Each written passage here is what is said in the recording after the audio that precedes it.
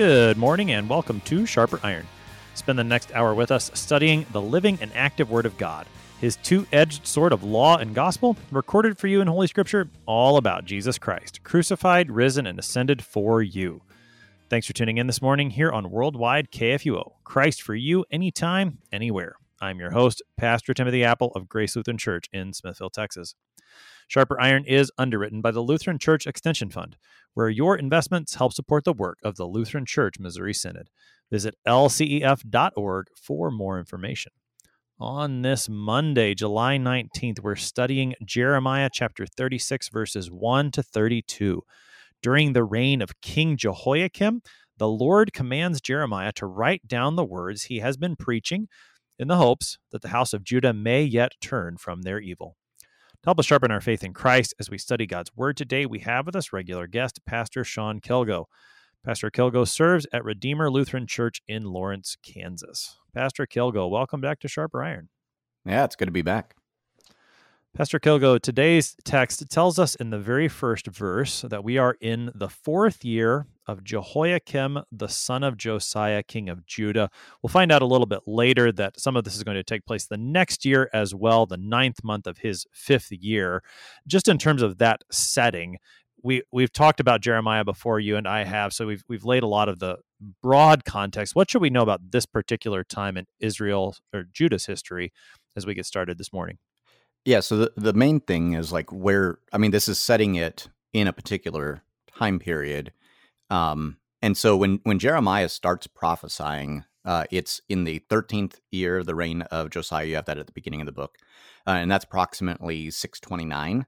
And so when this is showing up in the fourth year of Jehoiakim, this is in about 606, right? So this is 23-ish years into the ministry, the preaching and prophesying of Jeremiah. So that's kind of where we're at. And then he'll obviously go for a while after this as well. All right, so Jeremiah's been preaching for quite some time, and that gives some important context because of this initial command that the Lord gives. So let's read the first couple of verses of our chapter, Jeremiah chapter 36, this morning. In the fourth year of Jehoiakim, the son of Josiah, king of Judah, this word came to Jeremiah from the Lord. Take a scroll and write on it all the words that I have spoken to you against Israel and Judah and all the nations, from the day I spoke to you, from the days of Josiah until today. It may be that the house of Judah will hear all the disaster that I intend to do to them, so that everyone may turn from his evil way, and that I may forgive their iniquity and their sin. That's the first three verses of Jeremiah chapter 36. Pastor Kilgo, we hear a command to Jeremiah specifically now. He's been preaching for quite some time, as you said, and now he's told, write all of it down. Why does the Lord want Jeremiah to write all of this down suddenly? Well, the immediate answer is in the text, right? What we have at the very end. It may be that the house of Judah will hear all the disaster that I intend to do to them, so that everyone may turn from his evil way, and that I may forgive their iniquity and their sin. That this is why the Lord wants this written down. But it's an interesting thing. We don't think about this, that up until this time, Jeremiah has been just preaching these things, right? He receives this word from God, and he goes out and he preaches to whoever he sends him. It's interesting, it reminds us that he speaks not only to Israel and Judah, but all the nations, right? That this word of God is not just for the people of Israel, but for everybody to turn from their evil ways and to live, to stand forgiven and not under condemnation. And so all the things that have come before this, the previous 35 chapters of Jeremiah, were not written down yet. And so what he's going to write down, or as we'll see, have Baruch write down, this is the first time that they're written down. They weren't there yet. And so this is part of the reason why it's going to take a little bit of time in between the command of this and actually being read before the king, that you've got about 23 years worth of preaching that's going to be written down, right?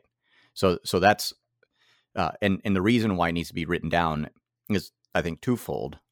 One, so that many people can receive it, right? You can take it to different places, but also this has been going on over 23 years, which means that it's been a little bit disconnected. So you can think about, like, if you think about your pastors preaching for the last 20 years, right? And you try and recall like all the things that he said over the last 20 years, it's going to be kind of hard. But if he wrote all of it down and gave it to you in like a book, right, you could sit down and you could read through all of it, right? And that's kind of what's happening with Jeremiah, is everything that he's been saying is compiled into a single location now, and you can hear all of it in one shot, right? And that's an interesting thing, right? Is that what we'll see is that they're going to go and they're going to read this, and they're going to read the whole thing. So Jeremiah 1 through 35 essentially are going to be read out loud as a single unit, right? And as the hearers have heard, like, it's not the most pleasant things to hear all the time, right? Jeremiah is pretty rough in some areas, or I should say the Lord through Jeremiah is pretty rough, and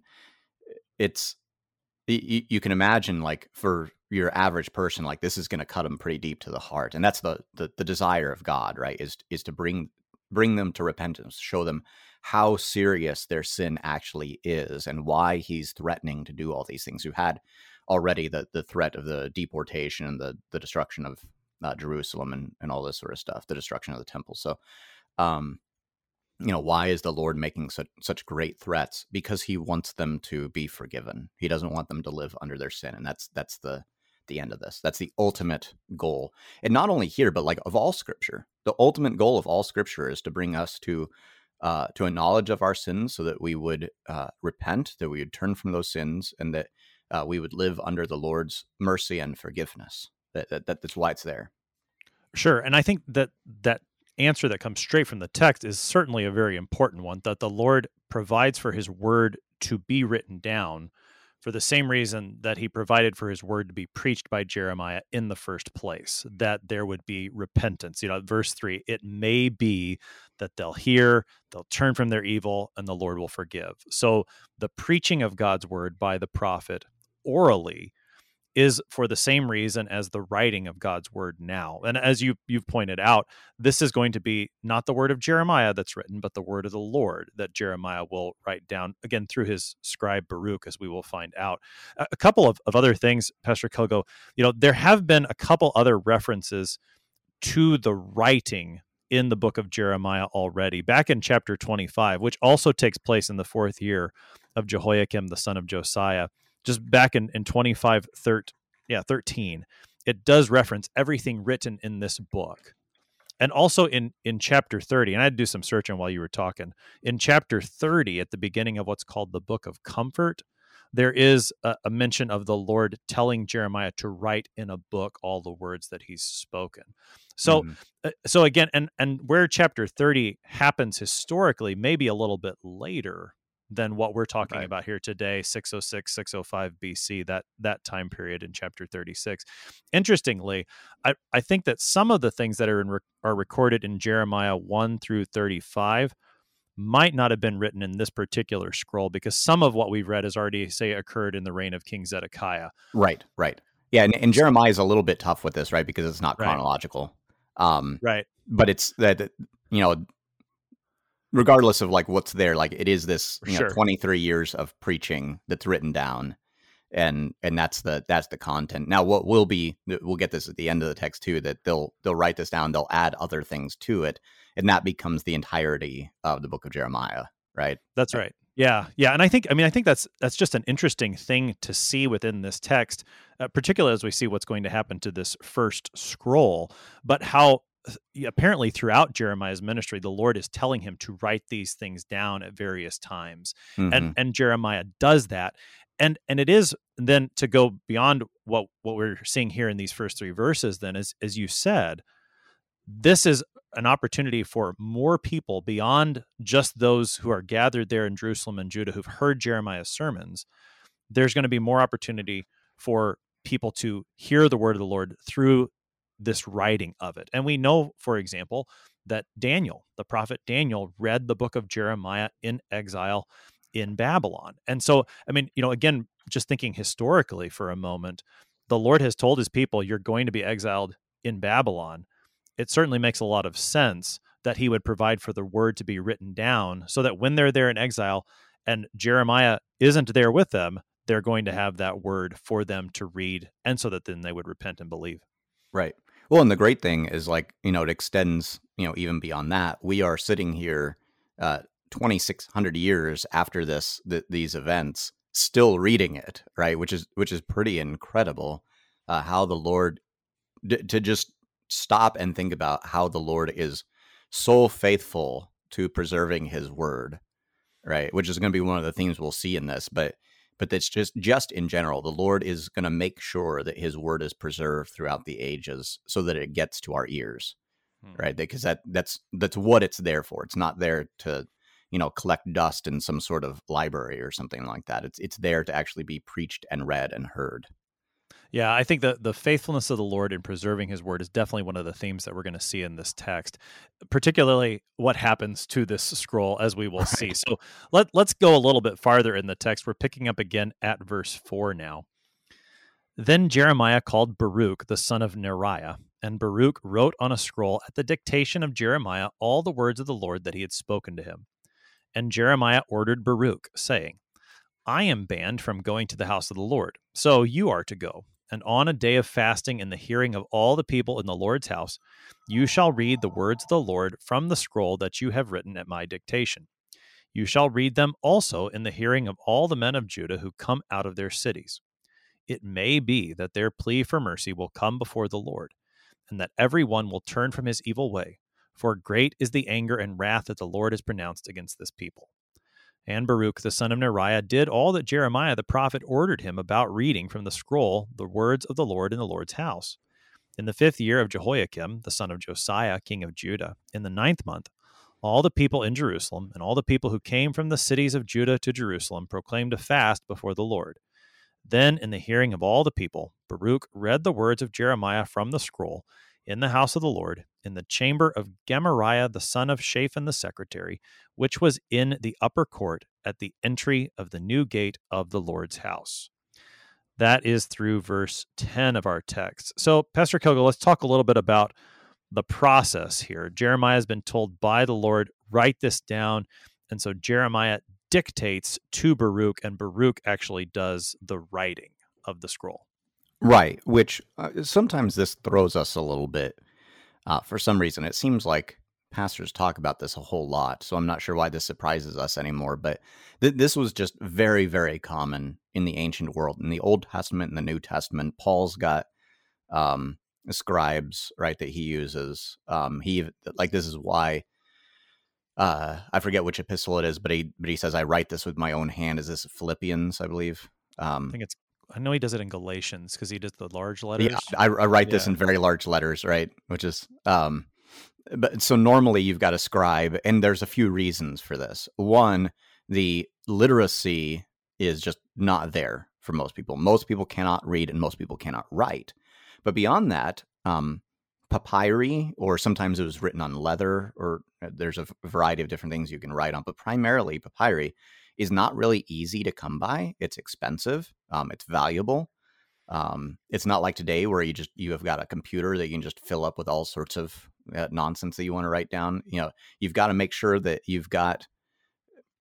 that you're using the space as best as possible. And so one of the things that scribes were trained for is that they would write everything out very, very carefully, so that they used as much of the scroll as possible. We should say as efficiently as possible, so that there wasn't a bunch of wasted space on these things, right? And so that's part of the reason why you're going to use a scribe. You can dictate; it's just a lot faster.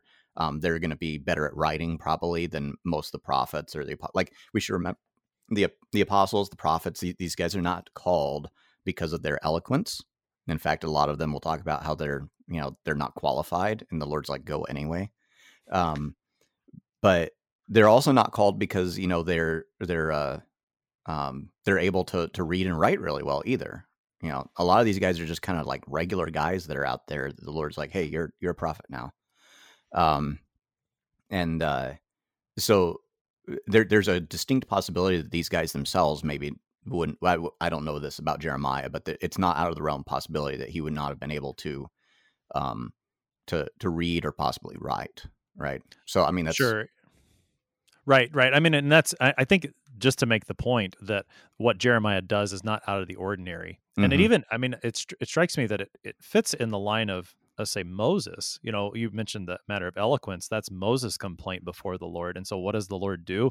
He sends him Aaron to be his But mouthpiece, which isn't all that different than from what we have here. yeah, it's an In oral scribe. That's right. I mean, so in Exodus, you have the Lord speaking to Moses, who speaks to Aaron. Here you have the Lord speaking to Jeremiah, who gives it to Baruch to write it down. I mean, and as you said, this is a common practice in other places as well, Paul being a prime example. Hmm. Right. And it's actually, this is where it's like Luke, when he comes along as a physician, the reason why it's a big deal that he's a physician is because he's actually like well educated, right? Most of these guys are just kind of your run of the mill guys. Paul's, another guy. Like, it's not that he's unable to do this, because he is, trained as a Pharisee. He would know minimum how to read. He probably knows how to write pretty well, also. But it's one, the normal way that letters were written, and two, even if you can write, like, you probably can't do it as well as a scribe who does it professionally, right? So it's the same sort of deal, if you're gonna go and transcribe notes for something, you find someone who does this for a living, right? It's why you have stenographers in a courtroom. They're actually trained to do this so they can capture everything efficiently. If you put, you or I'm a decent typist, but if I tried to sit in a courtroom and try and get everything down, like, I'm going to get like 3 seconds into it and be like, wait, stop. I need you to pause and go back. Right. And so the scribes are able to keep up with this stuff as well. Right. Right. So even in the process itself, we should understand the Lord being faithful to preserve his word. He gives it to Jeremiah, who gives it to his faithful scribe Baruch, who records it correctly. This is the Lord's word that is being written down by the hand of Baruch from the mouth of Jeremiah, coming from God himself. Now, you get an interesting detail here that Jeremiah then tells Baruch, you need to go read this because I can't go. Right. The faithful prophet has actually been banned from the temple, which, given what we've heard Jeremiah preach already, I suppose shouldn't be terribly surprising. He's preached against the temple and the way that it's being used. So he's been banned, but he says, Baruch, you go, you read it. And he tells him, make sure you do it on a day when a lot of people are going to be there, on this fast day. So let's talk a little about the occasion for the reading of Jeremiah's scroll that he gives to Baruch. Yeah, so it doesn't tell us either here or later, like what particular fast day there is, but one of the details I ran across is sometimes, like in December in particular, which is when this ends up being read, if there hadn't been rain, like in the first week or something like that, that they would declare a day of fasting, in order to, pray that the Lord would send rain, right? Which is interesting, right? It's something we don't think about a whole lot, when there's something that we desire the Lord to send to us, like rain, for example. If we've got like a drought going on or whatever, we just kind of lament about it. And in the ancient world, they would be like, hey, let's declare a fast because this is the Lord withholding his good gifts from us. And let's come together in the temple and pray and hear God's word and ask the Lord to be gracious to us. So that's what's going on, regardless of what particular thing is there. Like, the reason why they're there is to ask the Lord to be merciful. Let me give you one thing that I read from a commentary, which I thought was interesting, that in verse 9, where we get this note that it's the 5th year of Jehoiakim, the 9th month, as you reference, which is likely December. So that it's been some time after that initial command from the Lord. I read in a commentary, one commentator identifies this 5th year, the 9th month, as December of 604 BC, which he also notes is the same time that Babylon comes and sacks the Philistine city of Ashkelon. Okay. And so this is right. This is also just another possibility as to why this fast day could have been declared. Right. Is that the people recognize Babylon's knocking at the door. We're next in line, almost a last ditch sort of effort to maybe the Lord will prevent this if we come back now. That's another possibility that I read. Right. Yeah. No, I mean, that's very possible. Whatever it is, right? The reason why they're there is in mourning, right? In some sort of repentance, even if it's, if it's a case like that, we might look at that and be like, that may just be a false repentance at that point, right? That they're only there to kind of save their own skin. They're not afraid of the wrath of God. They're afraid of the wrath of the Babylonians, right?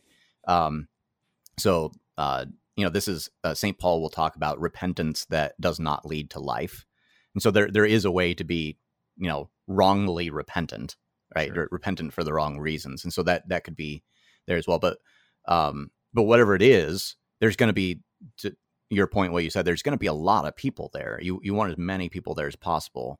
And this is something that, pastors have understood for quite a while. Luther understands this. Is why he puts things on the Wittenberg doors at various times. This is why the 95 Theses are nailed there on October 31st, because the next day is All Saints Day, and that's a high feast of the church. And so you're going to get a ton of people coming in, lots of eyes on this document. So this is not an uncommon thing either, right?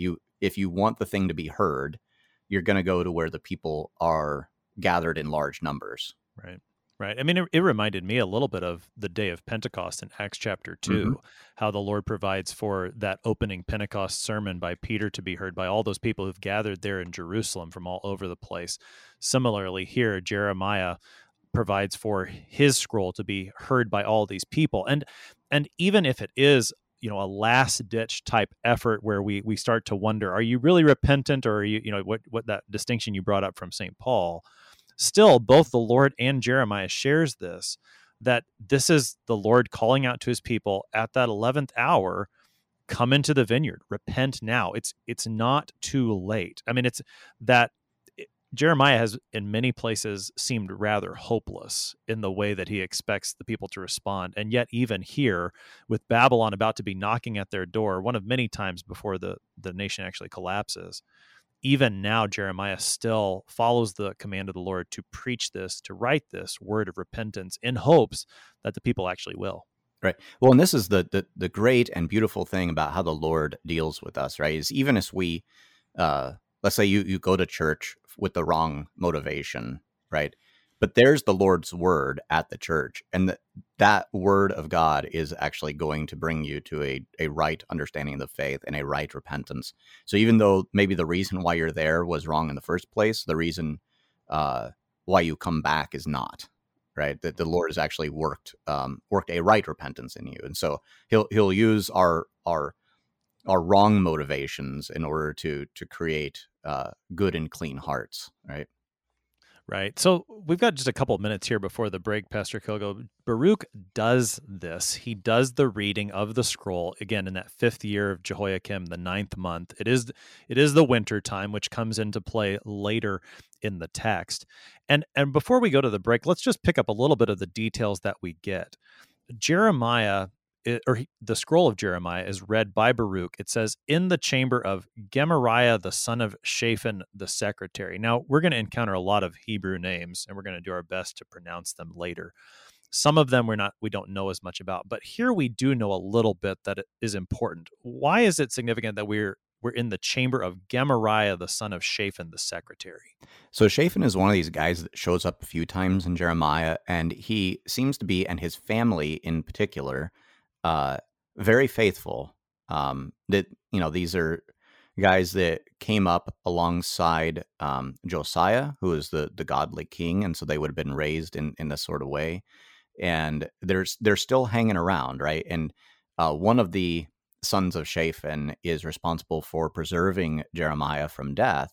Which in chapter 26 is when it happens, and I think this is probably the referent when he says that I can't go to the temple. Because he's been banned and kicked out. It's probably at that moment that it happens. But it's the family of Shaphan that preserves him from death, because there's another prophet right before him that's also speaking there, who gets brought to the king, and the king relieves him of his head.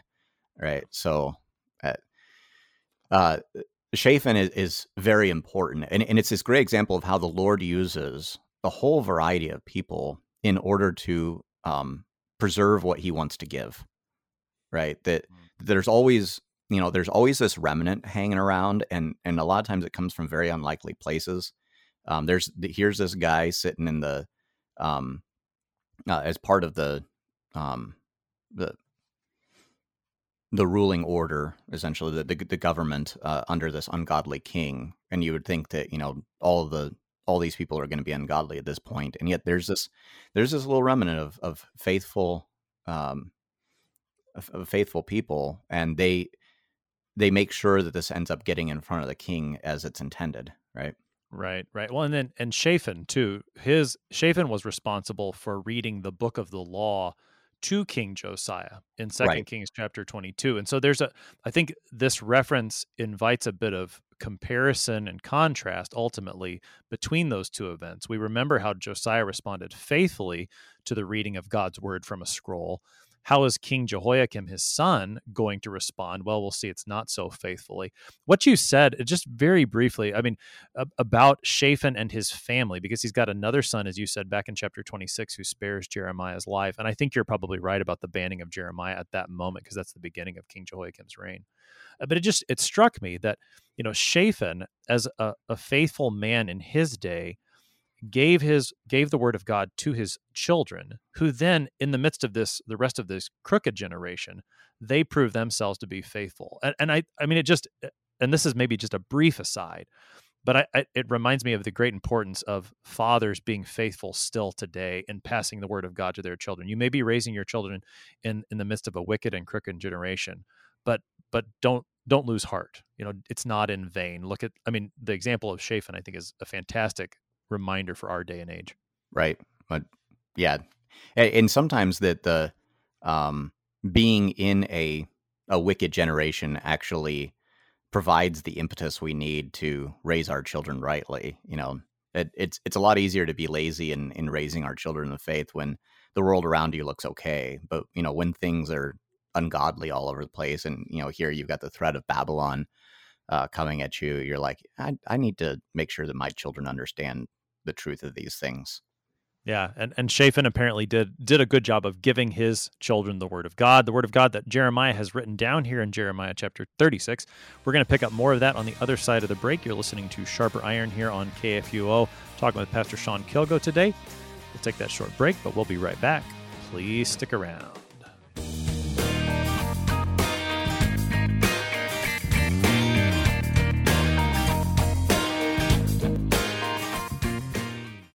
Since 1978, Lutheran Church Extension Fund has had the humble privilege of supporting Lutheran Church Missouri Synod ministries and her workers. Thanks to faithful investors, LCEF has provided thousands of church workers, congregations, schools, and organizations with the low-cost loans and resources they need to reach more people with the saving name of Christ. To learn more, visit lcef.org or call 800-843-5233, 800-843-5233.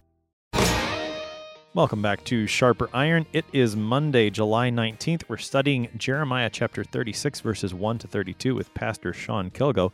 He serves at Redeemer Lutheran Church in Lawrence, Kansas. Pastor Kilgo, prior to the break, we read the first 10 verses of the chapter. We pick up again now at verse 11.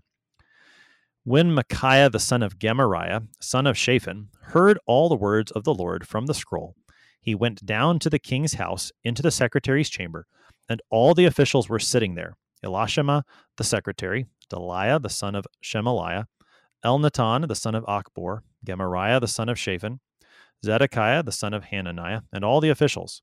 And Micaiah told them all the words that he had heard, when Baruch read the scroll in the hearing of the people.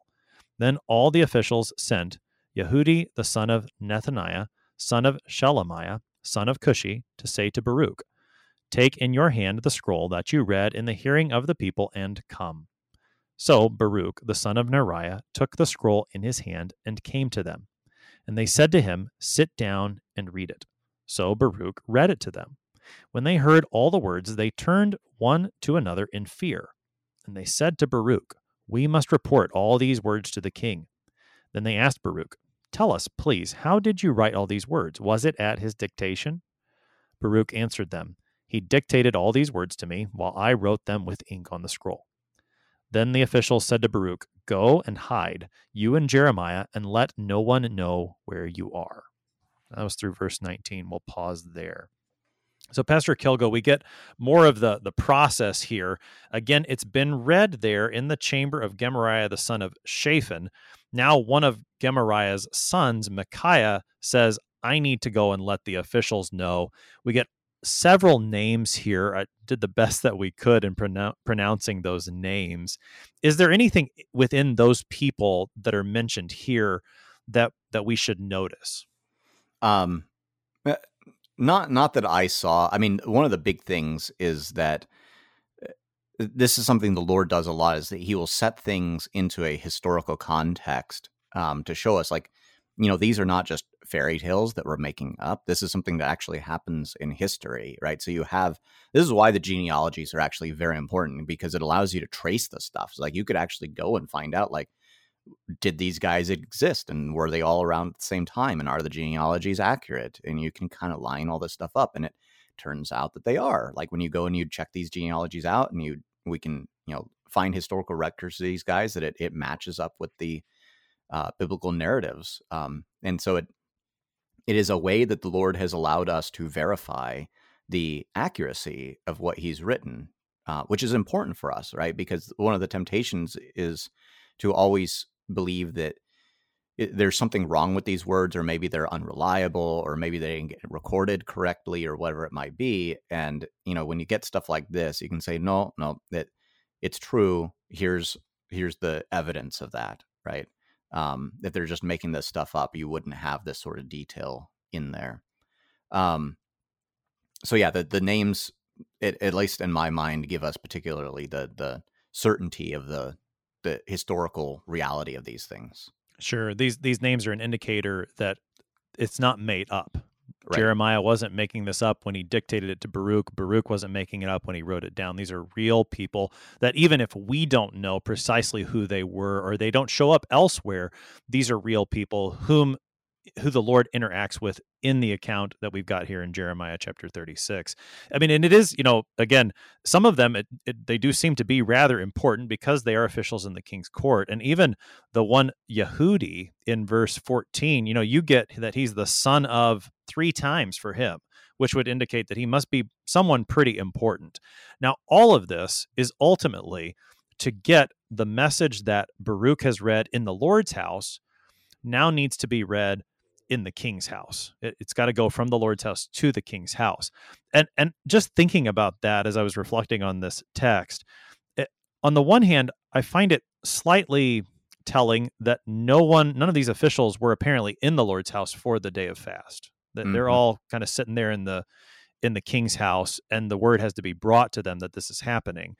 Yet at the same time, we do find out that when they finally get to hear this word from the Lord, they react with fear. So what do you think's going on in their reaction here? Well, it's the right reaction, right? God's saying, hey, I'm going to do all of these things to you guys. And they're like, oh, that's not good, right? And they're afraid, right? And that's the proper reaction to that. We should be afraid of the Lord's wrath. Alongside that, and it seems like this is there, even though it's not said.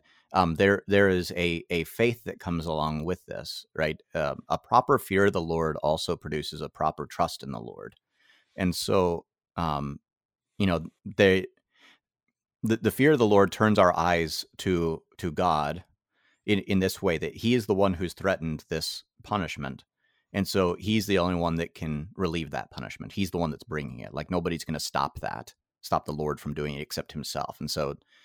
Your only recourse is to go to the Lord and say, have mercy on me. And that's what the Lord desires, right? As we had at the beginning, that He would relent of this, and that He would forgive them their sins and their iniquities. And so it seems like this is probably going on there because of what happens, right? They're like, hey, the king really needs to hear this too, because like this seems like something we need to do something with. And it's interesting that this whole group in this paragraph seems to be repentant at some level in this. And what's going to happen is that when you get, it's almost like there's this inner court of the king that's not here either, right? It's like another step to get to them, which, to your point, I think is kind of indicative of where the king and his inner court are at spiritually, because there's this day of fasting that's been declared, and the king's nowhere in sight. right? And when Right. you see the godly kings, one of the signs of the godly kings is they're like the first ones that are rending their garments and throwing on ash and, sitting in repentance, right? And they are serving as the example for the people. And here, he's sitting there nice and warm in front of his fire pot, right? Warming his feet. So right. Well, I mean, even the king of Nineveh in the book of Jonah, he's the one that leads the fast and the repentance there. And here you have King Jehoiakim. Apparently, you have to go through two groups before you actually get to him. And when it comes to this day of fasting, he's nowhere to be seen. It does seem that this outer group of his officials reacts, at least they're not completely hardened in their heart, because they have this fear. They want to make sure that these words do come from Jeremiah. And then there's this matter about go hide yourself. There's at least some concern as to how the king's going to react, which, as we will see, is well founded. Right. I think they know how the king's going to react to this because they've seen it years before with Jeremiah and the other prophets that were there in the temple. And he already killed one prophet there, and he banned Jeremiah because he couldn't get his hands on him.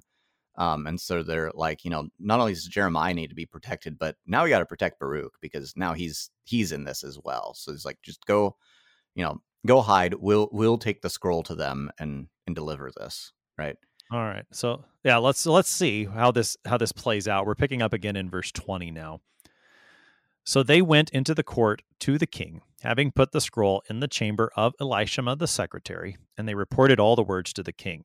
Then the king sent Jehudi to get the scroll, and he took it from the chamber of Elishama the secretary. And Jehudi read it to the king and all the officials who stood beside the king.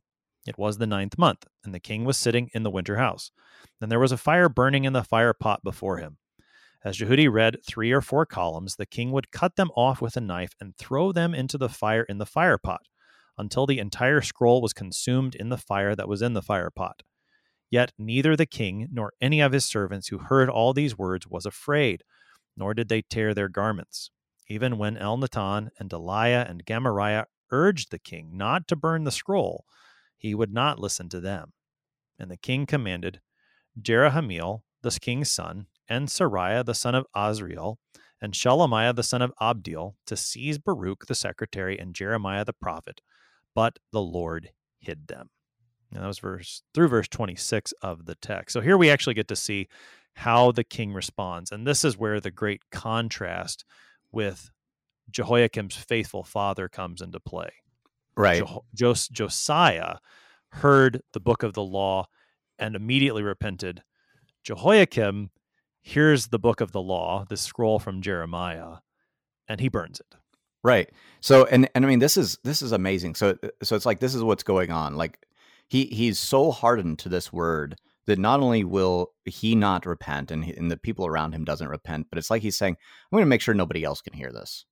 Right. And he just burns the thing. And so and it's as he's reading it, it's not even like he lets him finish reading it. Like he reads a few lines and he cuts it off and then throws it in the fire pit.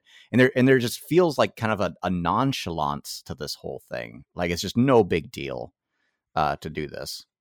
You can kind of hear the pleading of the other guys that are there that brought the scroll to him. They're like, King, please don't do this. Please don't do this. Please hear these words and consider them. And it just ripped fire. And what's interesting is it says that he cuts it off with the penknife.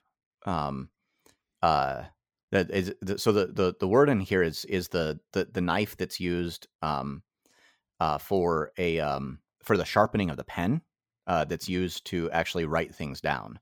And so that, one of the instruments that was used by Baruch in order to actually put this on paper is the instrument that's used to slice up the scroll and put it away. So, I mean, there's kind of an insult to injury going on here.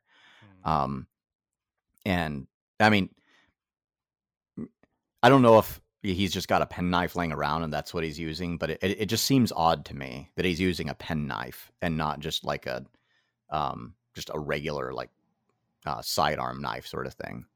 Sure. Well, and I think, I mean, that perhaps would remind us that to just get rid of the word of God, or an attempt to get rid of the word of God, isn't to live without some sort of guiding word, but it is to actually have a different word in mind. Jehoiakim thinks, oh, I'm just going to get rid of this text. Then I don't have to deal with any text. But he is living by a different text. It may not be written down, but he, in an attempt to rid himself of the word of God, is in fact, he's being his own God. He's writing his own scriptures, if we can say it that way. And you just see, as you said, the great hardness of heart that has to already exist in this king, that he would hear these words. And almost you imagine it. He hears a column or two read. Nope, don't like that. Cut it off, into the fire. And just over and over again, he just repeatedly rejects. It's that very that element that he doesn't just take the whole scroll, crumple it up, throw it in the fire, shows you just how hard his heart really is in a very dramatic way. Right. And we mentioned this at the beginning, but it's good to bring up again here, like how long this would have proceeded for, right? You've got 20 plus years of prophecy going on, and every few columns he's cutting this off. That it is hard to imagine just how wicked his heart is, and how closed off it is to hearing God's word to have this happen. But one of the things I think that's good for us to remember in this is, anytime we see these guys in the scriptures, it's always good to be a little bit introspective and say, do I have a semblance of this in me as well, right? Have I also hardened my heart to the scriptures? And to realize that all of us have, and that we need to repent of that. But that any time we are despising the scriptures, that we're hardening our heart to hear what the Lord is saying in there, especially when he speaks hard words to us, or words that might go against, our ideas of how God should operate, or whatever it might be, that we're doing exactly what Jehoiakim is doing. We may not be literally tearing out the pages of our Bible and throwing them in a fire, but we are burning them in our hearts and minds. And the problem with that is that not only do we not any longer have these words to convict us of our sin and to guide us in our lives, but then we also don't have the promises of Christ and his mercy and his comfort there as well, right? If you go and you burn all of Jeremiah, not only are you burning all the words of prophecy and rebuke, but you're also burning all the words of comfort. That little section starting at 30 that we call the Book of Comfort, you burn all that too, right? And that's the thing that we need to remember with this, that you don't have one without the other. You don't have the comfort of the Lord without his rebuke. Right. And I think that's a point worth pondering just a moment. That, imagine Jehoiakim had heard part of it that he liked and said, don't burn that. I'd like to keep that, which I think is maybe a way that we would try in our day and age to keep God's word at length. We would take a knife to parts of it. I don't want that. I'm going to burn that, but I am going to keep this part. Ultimately, that doesn't work either. And I think that's a helpful point that you're making. When you start to cut off parts of the word of God, thinking that you can keep the other ones, you're going to end up losing the parts that you think you want to. Right. Yeah. When you don't have the whole thing, you've lost all of it. Right. Because ultimately what you've done in your mind is you've said that you can be the arbiter of what God says.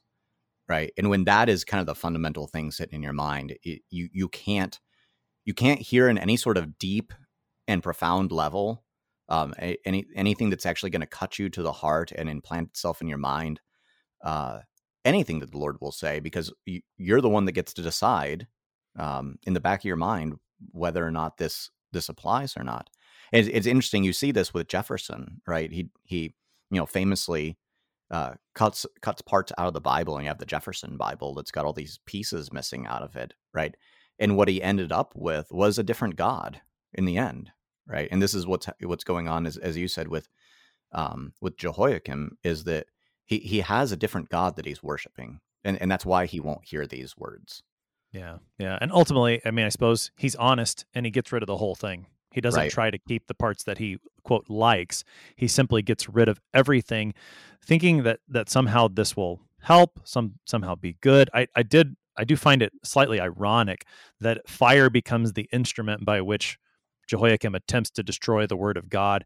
And Jeremiah has said earlier in this book that the word of the Lord burned like a fire within him. You see a contrast between the way Jeremiah treats the word of God. He didn't want to preach it, he said. He tried to hold it in, but it was so strong that he simply had to. Jehoiakim, on the other hand, just carelessly throws the word of God into the fire in an attempt to destroy it. Right. And as we'll see, it's a futile attempt. That's right. That's right. Yeah. So let's see how this text concludes. We're at verse 27 now. Now, after the king had burned the scroll with the words that Baruch wrote at Jeremiah's dictation, the word of the Lord came to Jeremiah. Take another scroll and write on it all the former words that were in the first scroll, which Jehoiakim, the king of Judah, has burned. And concerning Jehoiakim, king of Judah, you shall say, Thus says the Lord, you have burned this scroll, saying, Why have you written in it that the king of Babylon will certainly come and destroy this land, and will cut off from it man and beast? Therefore, thus says the Lord concerning Jehoiakim, king of Judah, He shall have none to sit on the throne of David, and his dead body shall be cast out to the heat by day and the frost by night. And I will punish him and his offspring and his servants for their iniquity. I will bring upon them and upon the inhabitants of Jerusalem and upon the people of Judah all the disaster that I have pronounced against them, but they would not hear. Then Jeremiah took another scroll and gave it to Baruch the scribe, the son of Neriah, who wrote on it at the dictation of Jeremiah all the words of the scroll that Jehoiakim, king of Judah, had burned in the fire, and many similar words were added to them. That was through the end of Jeremiah chapter 36. So as you said, Pastor Kilgo, perhaps the most important thing that we can see in this is that despite the attempts of wicked King Jehoiakim, the word of the Lord endures forever. Right. I mean, he tries to get rid of this. And I mean, what's interesting about this is it's like the king thinks that because he goes to try and at the end of the previous section, he goes to try and seize Baruch. He had previously tried to seize Jeremiah. And it's like he thinks that if he can get rid of these guys, if he can burn the scroll, then, he'll be free and clear. And it's like what he doesn't realize is that his enemy is not the messengers and the message. His enemy is God, right? And you can't get rid of God. And try as you might, like you can try and ignore him or whatever, but you can't get rid of him. And he's going to keep sending his messengers. He's going to keep sending his word to those who will hear it, even if you won't. You cannot get rid of it.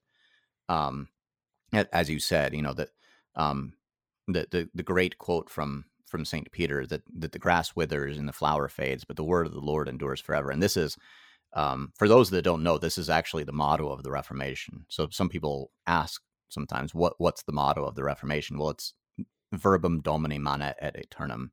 And if you look in like a Book of Concord, one of the reader's editions has actually got this in one of the front pages. It's this cross with a VDMA on it. So if you ever see that's what it is.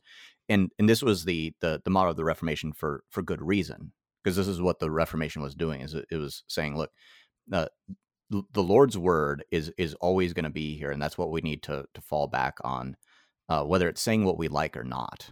Right? We don't get to choose that. We don't get to be like King Jehoiakim and just try and get rid of this stuff, right? It's going to stay here. We are the ones that are going to perish, right?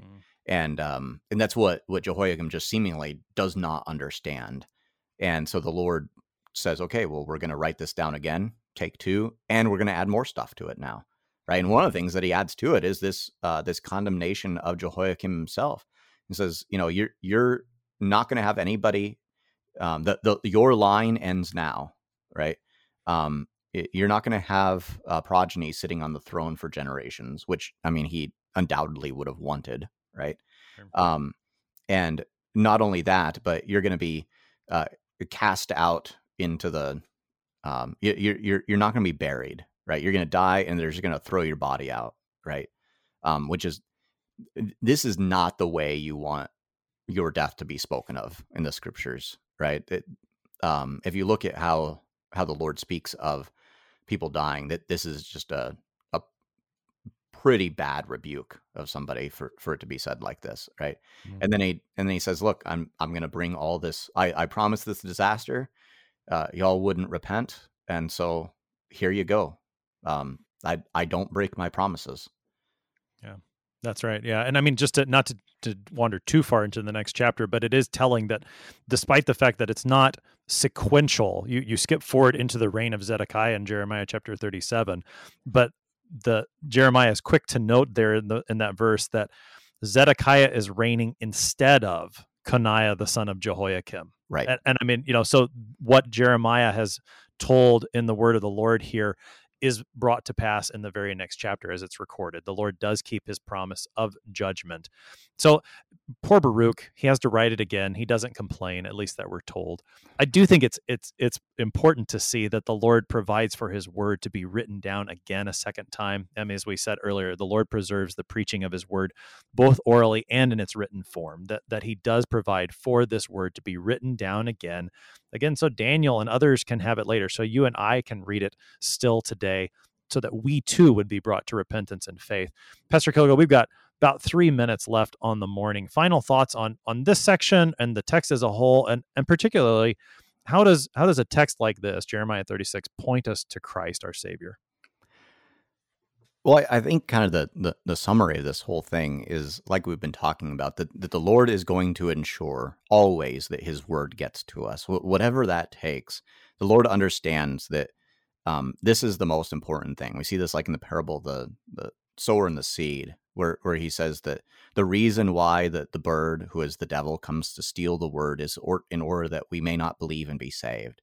And at the end of John's gospel, he says, these things are written that you would believe that Jesus is the Christ, the Son of God, and believing have life in his name, right? So the Lord gives us his word, all of it, in order to bring us to repentance and to life. And so this is what he's going to do. And we see this with Jeremiah and King Jehoiakim. Even though Jeremiah is banned from the temple, even though they threaten to kill him and they threaten to kill Baruch, even though they've burned the scroll in the fire pot, and nevertheless, the Lord causes his word to be written down again, in order that, as was stated at the beginning, people would turn from their evil ways and he would forgive their iniquity and their sin. That's always why it's being written down. And so we have before us, as we mentioned, 2,600 years later, these words written down for us, as well as all sorts of other words in the scriptures, in order to bring us to repentance and faith, that the Lord would give us through his word forgiveness and eternal life and everlasting salvation. And there's where Jesus is, right? That these words are giving to us Jesus, right? Now this is a description of how that word is coming to us, right? But in that, you still have Jesus as the author of these things, that he's there making sure that it's coming to us so that we would have him through his word. Pastor Sean Kilgo is the pastor at Redeemer Lutheran Church in Lawrence, Kansas, helping us this morning with Jeremiah chapter 36, verses 1 to 32. Pastor Kilgo, thanks for being our guest today. Yeah, it's great to be back. I'm your host here on Sharper Iron, Pastor Timothy Apple of Grace Lutheran Church in Smithville, Texas. If you have any questions about the book of Jeremiah or comments on the series, please get in touch with us. You can send an email to kfuo@kfuo.org, or you can use the KFUO app. The open mic feature there allows you to send up to a 60-second message to us. We love to hear from you. Thanks for spending the morning with us. Talk to you again tomorrow.